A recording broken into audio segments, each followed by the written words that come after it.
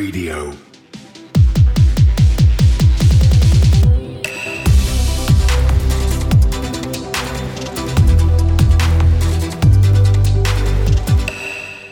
All right, what's going on, everybody? For Cryptocurrent, I'm Stephen Miller, and you are watching The Aftershock, the show where we get you updated on all things Web3.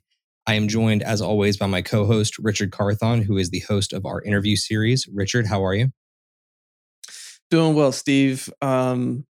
In the overall market, in the macro, there's a lot going on. I mean, you have Europe, whose, sterling is the lowest it's been in recorded history in a long time. You have inflation pumping all over the place, global banks trying to fight inflation by all raising their interest rates at the same time, which is unprecedented, has never happened like ever. There's just a lot of stuff going on all at once, yet somehow through all this turbulence, crypto has remained kind of stable, which is kind of crazy and gives me hope. Just give me the little bit of hopium I need through all this chaos. But otherwise, doing pretty good. How you doing? Look, man, we can all use a little bit of hopium these days. It's been a very interesting market across the last weekend and last week, for sure, since we last saw you, our wonderful audience here on the Aftershock. And I think that if any one thing has really come into perspective, it's that until the euro recovers against the dollar, it's now called soccer. It's not football anymore. But that's just my personal take on it to really take an early shot in the show. But look, if you're joining us for the very first time, I hope you enjoy our dad jokes and our humor, but we're really here to talk about crypto and get you caught up on everything that's going on in the world of Web3. We do these shows every single Wednesday here on Cryptocurrent's Aftershock series, but we also do the interviews every Monday as well. You can, of course, find the show over on your podcast platform of choice and on YouTube. So if you would like to subscribe to us over there, we would be greatly appreciative. And that's the best way to keep updated with us other than following us on social media. But that's our little pitch to you today. We hope that you enjoy the show. We're going to dive right into things today with today's Aftershock. Get you caught up on what's going on. The Aftershock. So on the Aftershock this week, we are starting out with the Web3 lightning round. And at the top of the lightning round this week, we've got Tether, who's been ordered to prove its USDT-backed assets by a federal judge. Now, Richard, that's not the first time we've had this story come down, right? We've heard plenty of times in the past that, it's a big deal that Tether needs to be constantly updating what its actual balance sheet shows. Do you see this as anything more than just the media trying to grasp onto a FUD story, or is this something that we really should be caring about? A little of both. So this has happened to Tether a lot of times. I don't know that they've ever really been pressed by a federal judge, but also, yes, it's a federal judge, but unless like the SEC or like a huge super US governing body really presses them, I think they're going to kind of keep flying under the radar and not really having to prove it. But I do think there's a reckoning eventually with USDT. If they get pressed hard enough and have to show where all this stuff is backed, that is where it could really get ugly. So, yeah, man, I'm going to say both, but for now, for the purposes of what we just reported on, I'm calling it FUD. Yeah, I mean, we've definitely seen it said time and time again that there's issues with Tether and that Tether doesn't back it 1-to-1 and all this other stuff that, we already know about USDC. But you've also got other stablecoin wars of sorts going on behind the scenes because you've got Binance USD being seen as like the number one stablecoin by certain exchanges, and they're starting to rule out USDT and they're starting to rule out USDC. It's a really interesting climate for stablecoins right now, and I think it's only going to continue to get scrutinized further by US regulation. But let's go ahead and forge forward because I think that everybody here can agree stablecoins are not the most exciting news. In our next story, we've got the CFTC pursuing its first case against a DAO. This is really interesting to me, Rich, because honest to God, I was wondering which agency would first be going after DAOs. And it seems to me like the only cases that are going to be actually seen are those where it's been like improperly set up or like a DAO has not structured itself the right way. But in this specific instance, we're talking about a DAO called B0X DAO. And essentially what I've come to understand is that the CFTC is going after them because they failed to file a merchant sales license of some sort. So the penalty that they're currently going after is a $250,000 fine and a cease and desist order. An interesting approach nonetheless, because I'm not sure that a DAO will be able to tackle the legal fees on top of that type of fine. So what do you think about this story? So real quick, for all those who don't know what CFTC was, I had to look it up myself. It is the Commodity Futures Trading Commission. And what I think is interesting with this, especially as they explore this, if a DAO is truly a decentralized autonomous organization, there's really no one person to go after. If you try to go after all the organizations, does that mean that you're going after collectively everyone that's involved in that DAO? Are you trying to go after the first people who conceptualized the DAO and created it and had it go out? Like, how do you first tackle that? Then let's say that you do go after, let's call it everyone. So does that mean that everyone who's involved in the DAO collectively needs to split $250,000 fine? And then if they how do you and then enforce a cease and desist as well? Like this is this is going to shake up so many things, and is going to be like the case study that future DAOs look back to, so they can figure out how to best legally be set up, or how to create it from inception in a way that the U.S. or any other governing body can go after them. Yeah, my leading suspicion right at this immediate moment is that they're going to successfully execute against this DAO, this cease and desist order. But interestingly, it really does have more to do with the function of a DAO. I had a very interesting conversation about DAOs earlier on today with a couple of friends within a different DAO community that I'm involved in. And it really does seem to me that because DAOs are such a novel structure, there's so much experimentation going on in that world, that we're not going to yet know whether or not it makes sense to be going after all DAOs via the CFTC, or if other organizations are going to start getting involved when it comes to regulating them, because they can take on very novel structures. They can be used for investment clubs. They can be used almost like a nonprofit of sorts. And it can even be, just simply for governing an organization. It's a very, very novel thing. And I think as time goes on, we're going to get a lot more clarity on it. But it's definitely going to be clouded or occluded by a lot of the regulators out there that are going to try and spin it as a negative. So time will tell. I'm sure Brad Sherman out of California will say something stupid about it.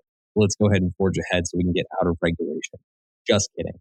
We've got an SEC story for you. So the SEC has formally charged influencer Ian Bellina for failing to disclose compensation after promoting Spark or Spark tokens, SPRK, to investors of that token that he is essentially seen as an influencer acting upon. Now, Richard, Ian is a friend of the show. We've had him on before. Do you have any take on this story? Because there's some definite interesting parts of it. And I'm kind of hesitant to get too personal on the defense of Ian. Yeah, the way I'm going to put this out is this is unprecedented in a lot of different ways. I feel that the SEC could have gone after several different people potentially in this capacity. It's interesting that they chose to specifically go after Ian. Feels very targeted. So curious how they, of all the instances they potentially could try to pick, they go after this one. But then even within the case itself, there's a couple of claims that don't really add up. You can look into this. If you go to Token Metrics, they have statements that have been made that kind of go line by line for what the SEC claims and what actually happened. But there's also a claim in there that's really interesting where they try to say that Ethereum is in the US jurisdiction, which interesting that the SEC tried to make that claim. But all the same, with this legal case, what's going to be challenging all the same is that I do think, the SEC has the capacity to try to bleed Ian's finances dry by going to court and going through the whole process and not trying to do a settlement. If he tries to pursue it and go all the way, it's going to cost a significant amount of money. I think that in a lot of ways, they're trying to make an example for whatever reason. And it's going to set a precedent for, and yes, I said it, and I hope you love the way I said that, Steve, but it's going to absolutely, set the stage for how future ICOs are being handled and what people can start to do to not necessarily stay on the radar, but to be in compliance. But what's your take on it?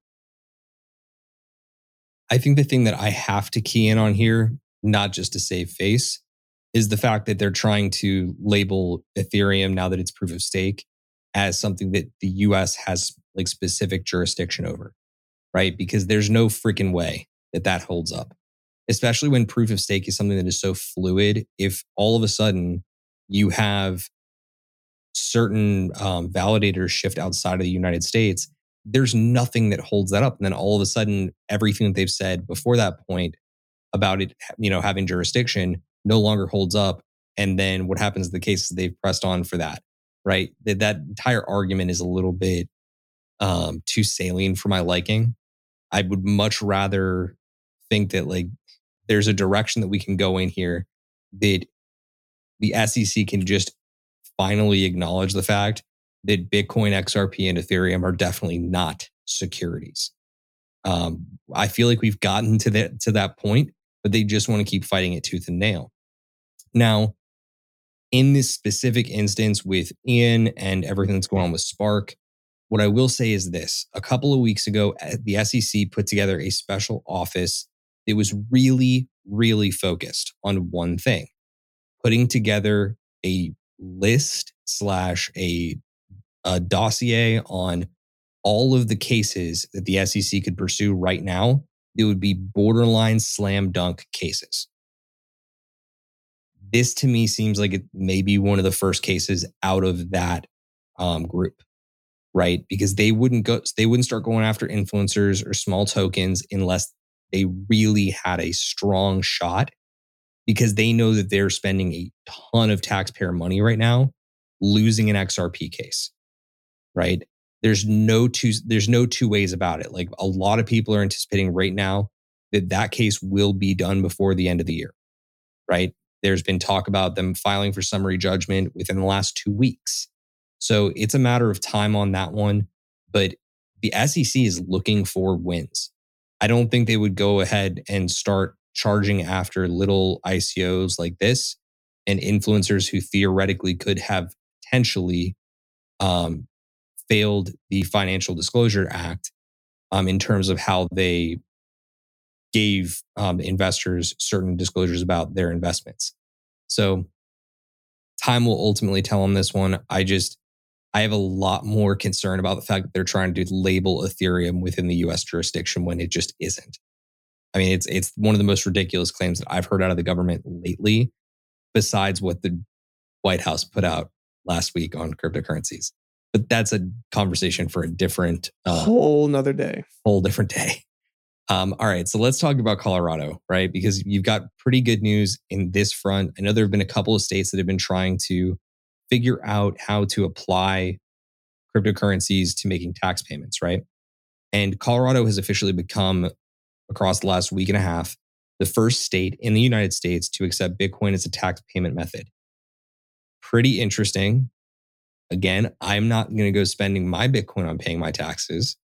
But for somebody who is absolutely a Bitcoin whale, it may make sense to a degree, right? So give me your perspective on this. Is this going to start becoming a more widespread trend, or is this a one-off? I think that it's going to be initially a one-off because no one really wants to be the first, but if it goes well, everyone wants to jump on, right? So going back to when weed was first legalized in the United States, and states saw like, oh my gosh, look at these states making all this money. More and more started jumping on the bandwagon, right? So I think, especially if people pay their taxes in the next year while Bitcoin is as low as it is, below 20,000 at the time of this recording, and they're just collecting, and Bitcoin just gets back to its all-time high. I mean, they just 3x'd money right there. So I think it is not going to be the last state, but I do think it's going to be the first case study where more and more states try to get into it. And if I do recall, Colorado was also one of the first states to legalize weed. So it tracks. So let's get weirdly political for 2 seconds. I don't like getting political on this show, but I'm just kind of curious of your take. What happens first federally? Bitcoin as a tax payment to the IRS for your federal taxes on a yearly basis, or weed being federally legal? Weed, for sure. For sure. Yeah. For sure. At this stage of the game, dude, I actually think it's a coin flip. I think it could Really? I think it could absolutely be a coin flip. And that's a weird thing to say, right? Because for the longest time, I think we've now seen the proof is in the pudding across the country that like more and more states are recreationally passing it. But I think the technological focus within Congress right now is going to allow for the IRS to open that can a lot quicker than we can like federally mandate that recreational marijuana is legal. So to me, it's more of a coin flip. But let's go ahead and forge ahead to our final story in the Web3 lightning round, which, honest to God, man, like with all the regulation chatter that we've been having, like I'm really excited to talk about this story because there is very few things that I enjoy more this time of year than good old fashioned football. And no, I'm not talking about soccer. I'm talking about football. So the New England Patriots have officially tapped Chain.com as their blockchain partner. And the CEO of Chain.com has, in turn, helped them with acquiring Patriots.eth. We've talked a lot about ENS domains here, but this is officially the Patriots making their first claim to their Web3 identity and also partnering with an absolute behemoth in terms of the private blockchain world. So talk to me about this. Is this a really big deal? Am I just too hyped on this? Is there too much hopium in the air because of this story? Or are you sensing that this is going to be almost like the path to bigger things for the NFL and blockchain? I like how progressive and embracing the NFL has been towards the world of crypto. And yes, it's because crypto are cutting big checks, crypto.com and FTX, Arena, and all this other kind of stuff. But the fact that New England, like the New England Patriots, are openly like putting their mark into the blockchain space and then also buying an ENS, you have to imagine that these other NFL teams are going to start following suit. No one wants to be last, especially if they start like making some money from it too. Like I did not expect this from the Patriots. I would have expected this from a handful of other NFL teams. Like I was shocked when this came through and the Patriots did it, which gives me all the hope that the rest of the NFL are going to start doing more and more things like this as well. So here's where it like my mind goes down like 100 different rabbit holes with this one, man. Like I really do love this story because there's so many different things that you have to ask yourself. Like, what the hell are the Patriots really planning to do with Patriots.eth? Right? Like, I'm glad they have a blockchain partner in house. Like, awesome. Chain is really doing some really cool stuff. Like, proud of them. Great. Patriots.eth is what I want to talk about because we've talked about subdomains and what's coming to ENS here, like probably for like the better part of the last 5 weeks because I'm super bullish, but you can issue subdomains to every single player now. Yep. Like you can go through and just give macjones.patriots.eth to Mac Jones, the quarterback of the New England Patriots, and he can receive his payments to macjones.patriots.eth directly to his MetaMask. That's completely within the realm of possibility. Then again, I'm not sure if babyface Mac Jones is going to want to do that. So the question is, okay, is Robert Kraft, the oldest man in football, willing to use robertkraft.patriots.eth? And I think the answer is probably not, because I have to imagine he feels similarly to crypto as, his buddies like Warren Buffett and the other turtle-looking guy. But the point that I'm getting to here is like, there's just a lot of application. There's a lot of stuff they can do with this. So I think it's bullish for all of, NFL wide adoption of like crypto and ENS and all that. But God, it gets me really excited for what is possible in the future and what we could start seeing down the line. But let's jump into last week in the metaverse, where we get you caught up on the metaverse related stories and NFT project related stories. Try to get away from ENS for a minute. Now, this one's a really, really interesting story. Okay. So the tail end of last week, we had news out of a project called Zilliqa. Zilliqa, up until this point, had been a mined project, meaning that you can mine using proof of work miners, their ZIL token. But they've decided to come out of the woodwork with a secret project they had been working on. And it turns out that they will be debuting a Web3 gaming console in early 2023, so just around the corner. Now, Richard, the really cool thing to me is that this thing looks very sleek. It's what you would expect out of the top, tier AAA gaming platformer like an Xbox One or a PS5. It looks pretty darn cool. But on top of that, they're planning on releasing first-party games, an integrated wallet, and integrated mining utilities. That means that as you play games, you will be able to mine ZIL tokens by playing games. Now, this could change the game for Zilliqa entirely. Their valuation could just go through the roof if the sales of these things really does take off the way that I think a lot of people anticipate it will. But what do you think this means for metaverse gaming and crypto gaming as the future already views it? First, listening to this sounds super dope. It sounds absolutely amazing. What terrifies me is building a gaming console and marketing it and having it go to market and people receive it and it has actual good games is extremely hard. Very hard. There's a reason why Xbox and PlayStation and Nintendo are basically your big three gaming consoles. It's because it's very hard to go in there and try to disrupt that. Now, I think it's cool. The concept, I am a PlayStation gamer through and through. Hoorah, here we are. However, if I could be mining any type of crypto while playing that, that's an easy sell for me. That sounds amazing. What stops future consoles like PlayStation, Xbox, Nintendo from doing something like that if ZIL is successful? And the answer is nothing. Nothing stops them from doing that. So I think it's going to be a great case study. I think if the games are cool and it's picked up and everything happens, I think they're going to have their moment. I think there could be a lot of upside, but I absolutely think the big boys could come in and kill them. Yeah, I'm really interested to see where this goes, because honest to God, it seems like they really got their ducks in a row and they wanted to make sure that when this news dropped, that it went out with a bang.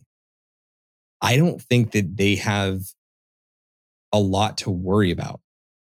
I think they probably have really got their ducks in a row and that they've crossed their T's and dotted their I's, because putting together something like this, it requires a lot of resources. A ton. It requires a lot of cooperation. And for it to have been completely quiet behind the scenes and people had no idea this was coming, this is what I want to see from projects that are building in the bear market, right? I want to see them actually delivering and executing. So I'm pretty pumped about it. I do think that Microsoft especially will probably come with something similar soon. And that'll probably be some type of, built-in mining feature of their own, but it's going to be for a different currency. What would be really cool is to see if Zilliqa could form partnerships with other gaming platforms out there and try to get integration for mining Zilliqa token using other games and other consoles. That would be really interesting to me. But I think they're still in a really good position right now. I agree. Well, let me throw one more question at you then. You buying a ZIL console? I don't have enough hours in a week right now, let alone to add in gaming. But what I can tell you is this, I may go in halvesies on it with you just for the sake of letting you go play this gaming console and just see what happens. Because we know all the other hardware that you've bought in the crypto world has, really served you well. I want to at least try to give you some type of turnaround moment, some leap of faith. Yeah, I could use it. Yes, sir. Well, look, let's jump into our next story and get away from the dismal reminder of hardware's past. So Coinbase has announced aggregated NFT listings and an ENS partnership are coming to Coinbase NFT to create free to claim CB.ID usernames for all of its wallet users. Let's start with the aggregator piece, right? They earlier on in the year acquired gem.xyz. They're a very prominent NFT aggregator, still being used. It's still live. It's a great platform.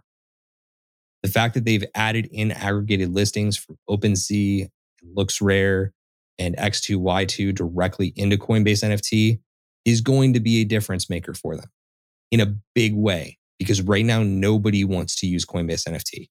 It's probably the most underutilized Coinbase property within their entire architecture. And on top of that, it's definitely the most underutilized NFT platform out there.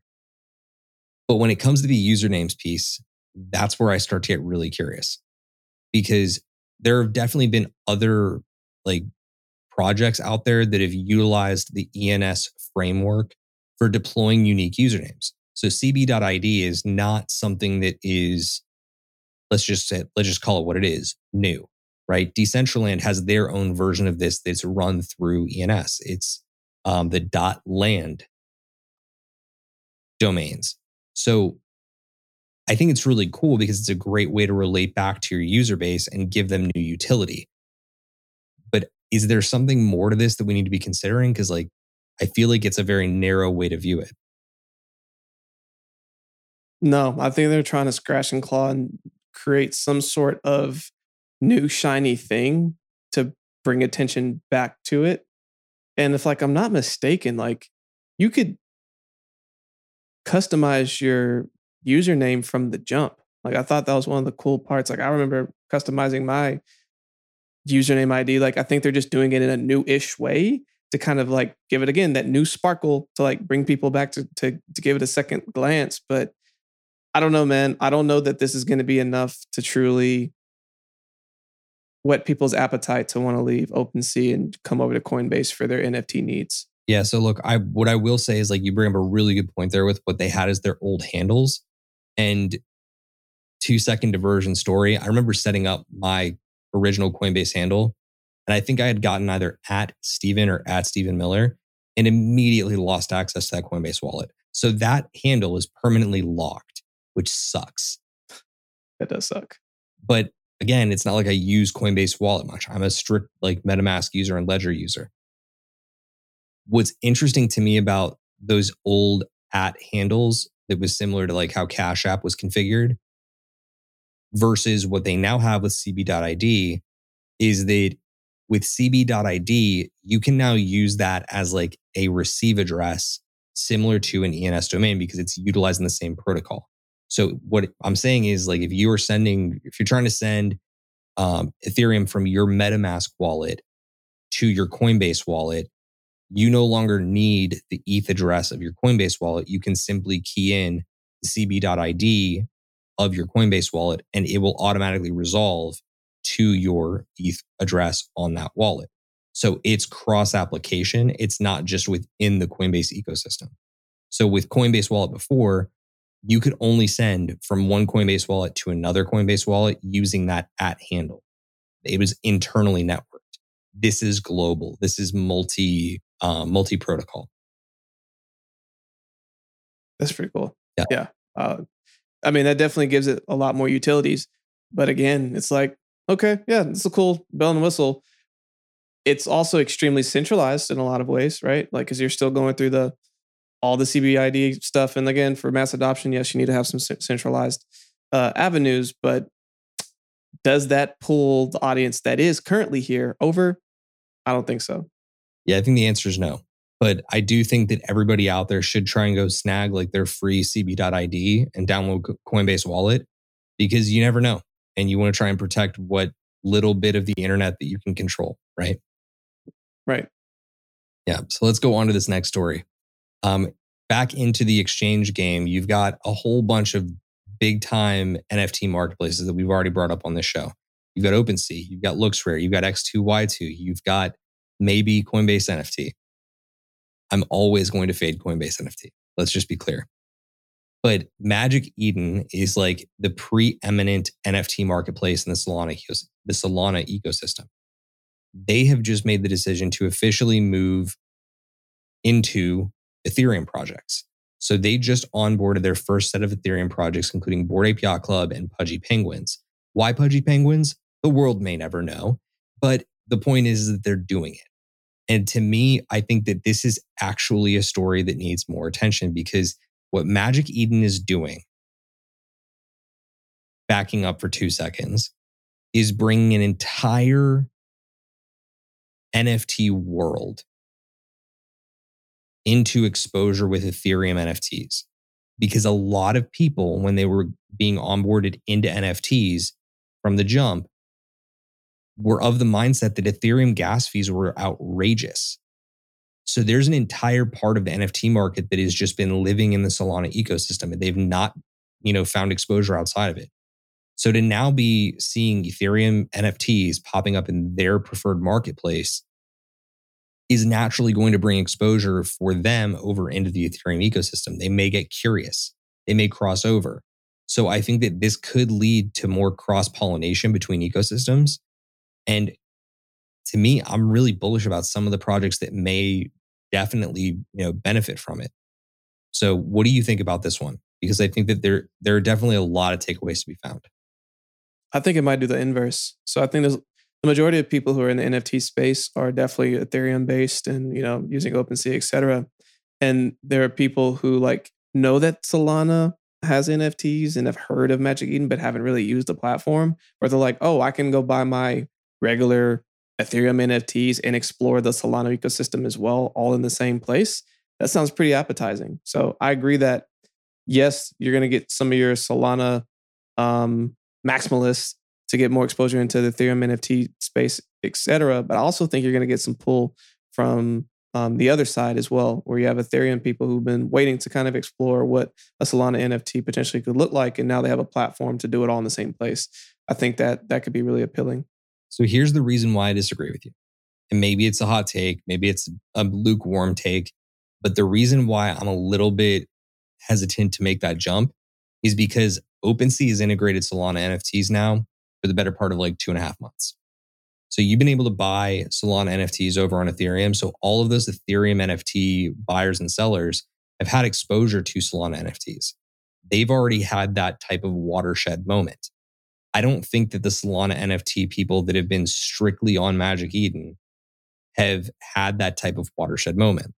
So again, maybe it is just my perception of things being a partial ETH NFT maxi, but I have to imagine that we would have seen a much larger migration of the ETH NFT volume over to Solana in the first 2 months of it being able to be traded over on OpenSea, as opposed to the other way around.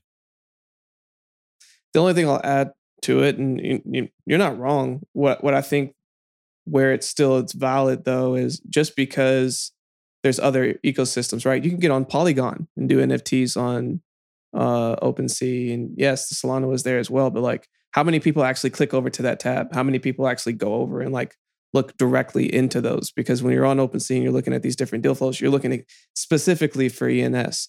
Now, I don't know what it is. Maybe it's just a personal thing, but I feel like you go to different platforms for different things. When I go on Coinbase, I'm there to trade certain things. If I go on Kraken, it's to trade certain things. I'm not doing a whole lot of cross-pollination. So in my head, if I were to go to Magic Eden, I know that I'm there to really observe Solana NFTs, but at least you have, now you have the Ethereum ones as well. So there might be a little bit more open receptiveness to it. But again, it's all preference, and you have a good point. So we'll see. Indeed, we will. So let's jump into our second to last story here, and that is with Cool Cats. So we've been, I would say, a little critical of Cool Cats in the past, but I think that's because there's been a lot of question up in the air, right? We saw when they had officially parted ways with their former CEO, and I think we've gone on to 3 or 4, maybe even 5 months of Cool Cats not having a direct senior leader. That officially changed last week. So Cool Cats has announced its new CEO, Stephen Teglis, who is formerly a veteran of Recur and Disney. is going to be stepping in as their new CEO. I've spoken with a couple different industry sources on this one. I'm not saying that it's a for sure thing, but a lot of people are starting to think that this may actually not be a bigger move for Cool Cats as it relates to like the leadership direction and a lot more of a move toward acquisition.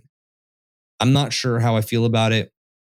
I think there's a chance, but I do think that this is a community that's been clamoring for actual leadership and needing to have somebody at the top that can really drive them towards what they've been promised since the very beginning of Cool Cats. It's got some of the most kid-friendly IP out there. I think that having an ex-Disney vet at the helm is fantastic because he's clearly done a lot with like big-time IP in the past. I would be really interested to see where this one goes, but what's your read? I think that it's a step in the right direction. Again, when you're getting someone who has experience, especially from the world of Disney, and understanding like how to build brand, how to build excitement, how to get creative partnerships with a lot of different people, because they pretty much have the connections out the wazoo when coming from that type of background. And also just how to deal with a true corporation, right? So a lot of these NFT projects, a lot of these blockchain startups, because even NFT projects are blockchain startups, they're startups. They don't really have that experience of what does it mean to bring a business to the next level. And this leadership has that kind of experience and can try to help them get there a lot faster and can kind of lean them in the right directions to get them ultimately where their goals are and to help set really good goals, et cetera. So I think this is a huge announcement. I think it's a big win for Cool Cats. I think the thing that is almost assured at this point is that at the very least, you're going to see a lot more immediate deliverables across the next like couple of months and potentially a capital raise. Whether that takes the form of an acquisition or not, I think that capital injection is almost like a guaranteed thing at this point. So we shall see where it goes from here, but I'm definitely starting to become a little bit more bullish on Cool Cats. And God willing, I may be able to make an impulsive purchase here in the future. Who knows? Let's go ahead into our last story, though, for last week in the metaverse. Yuga Labs. You may have heard of them. We talk about them too much on this show. They are rumored to be launching Mecha Apes.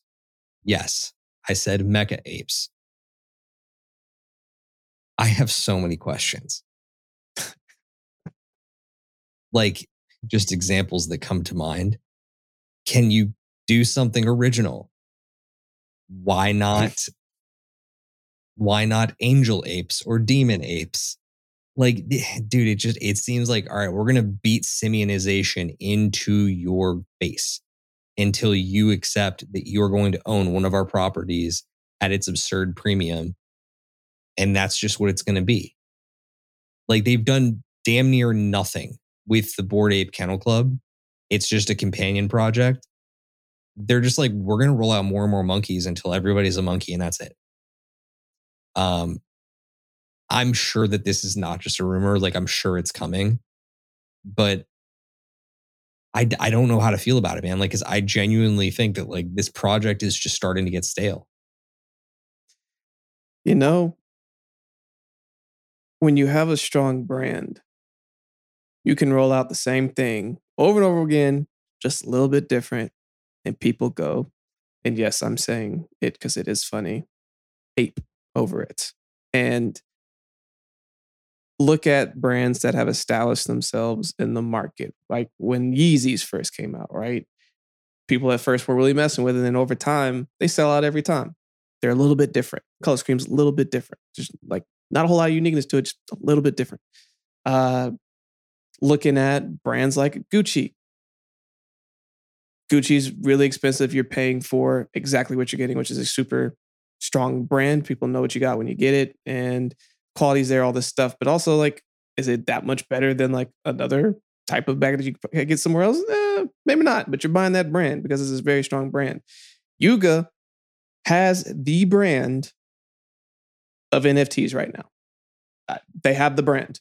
So I think they're going to absolutely pound pavement into the ground until the market says, hey, you should probably try to do something else.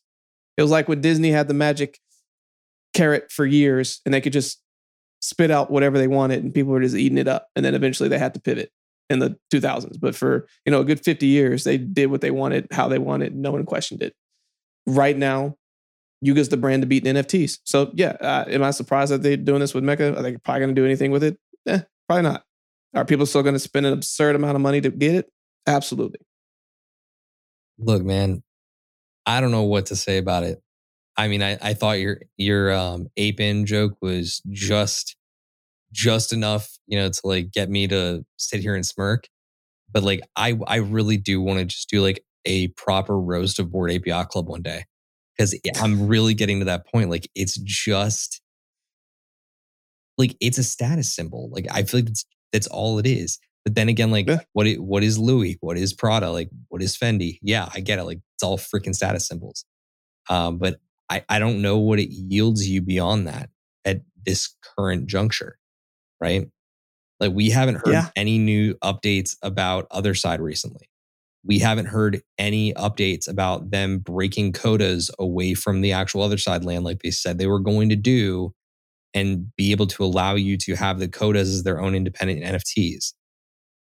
It all just seems like they've got a big team that's doing a lot of nothing. And maybe the artists are going to reskin the apes as robots. Who's to really say? I would like them to reskin the apes as, I don't know, mascots. Let's try that next. Dude, it feels ridiculous. Hey, someone's going to listen to this from Yuga and they'll be like, that's a great idea. Quick, steal that kid's idea. Like, I'm not a kid, guys. I'm 29 years old. All right. Anyway, let's go ahead and wrap this show up, right? So this has been another edition of Cryptocurrents Aftershock. We do really appreciate you being here. We do this show every single Wednesday. We make really bad jokes and frequently get you caught up on everything that's going on in the world of Web3. Make sure you're subscribed over on YouTube. Give us a like if you enjoyed the content. Leave us a comment if you think that we need to work on something or you want more information on a story that we covered in this specific edition. But otherwise, you can certainly check out our interview series where Richard this week sat down with, I believe it was Alexi Cortez, right? That's right. And talked about .earth. As y'all know, we have Agmi coming up this October 28th. She's one of the speakers. So she gave a little taste of what she's doing over at .earth. And then also what she's going to be talking about on her panel, which she's leading a panel discussion on DAOs, which we discussed today. And also another reason why you'd want to, join us over on YouTube for all those who are listening to this right now in your cars or wherever you're doing, why you want to come and watch this sometimes, because sometimes you might even just get a surprise guest where Steve wears a whole dress shirt. And this is a rare sighting. I hope y'all come and eat this up. Look, man, just because I'm so fly doesn't mean you gotta like put me on blast. Well, look, guys, it's been another great Aftershock. Please feel free to get at Richard or I on Twitter. My handle is at @SteveMiller_PHX. You can find him at Richard Carthon. I host a couple other Twitter spaces over there throughout the week. Would love to have you stop by and chat with us live. But until next time, guys, stay cryptocurrent, and we will see you on the next episode. Cheers. Thank you for joining us for another episode of Cryptocurrent. Cryptocurrent is a cryptocurrency and blockchain education platform that's bridging the gap between the curious newcomers who are just discovering the space and the thought leaders who are shaping its future. All opinions expressed by Richard Carthon, the Cryptocurrent team, and their guests on this show are exclusively their own opinions. This show and any other Cryptocurrent production is exclusively for informational purposes.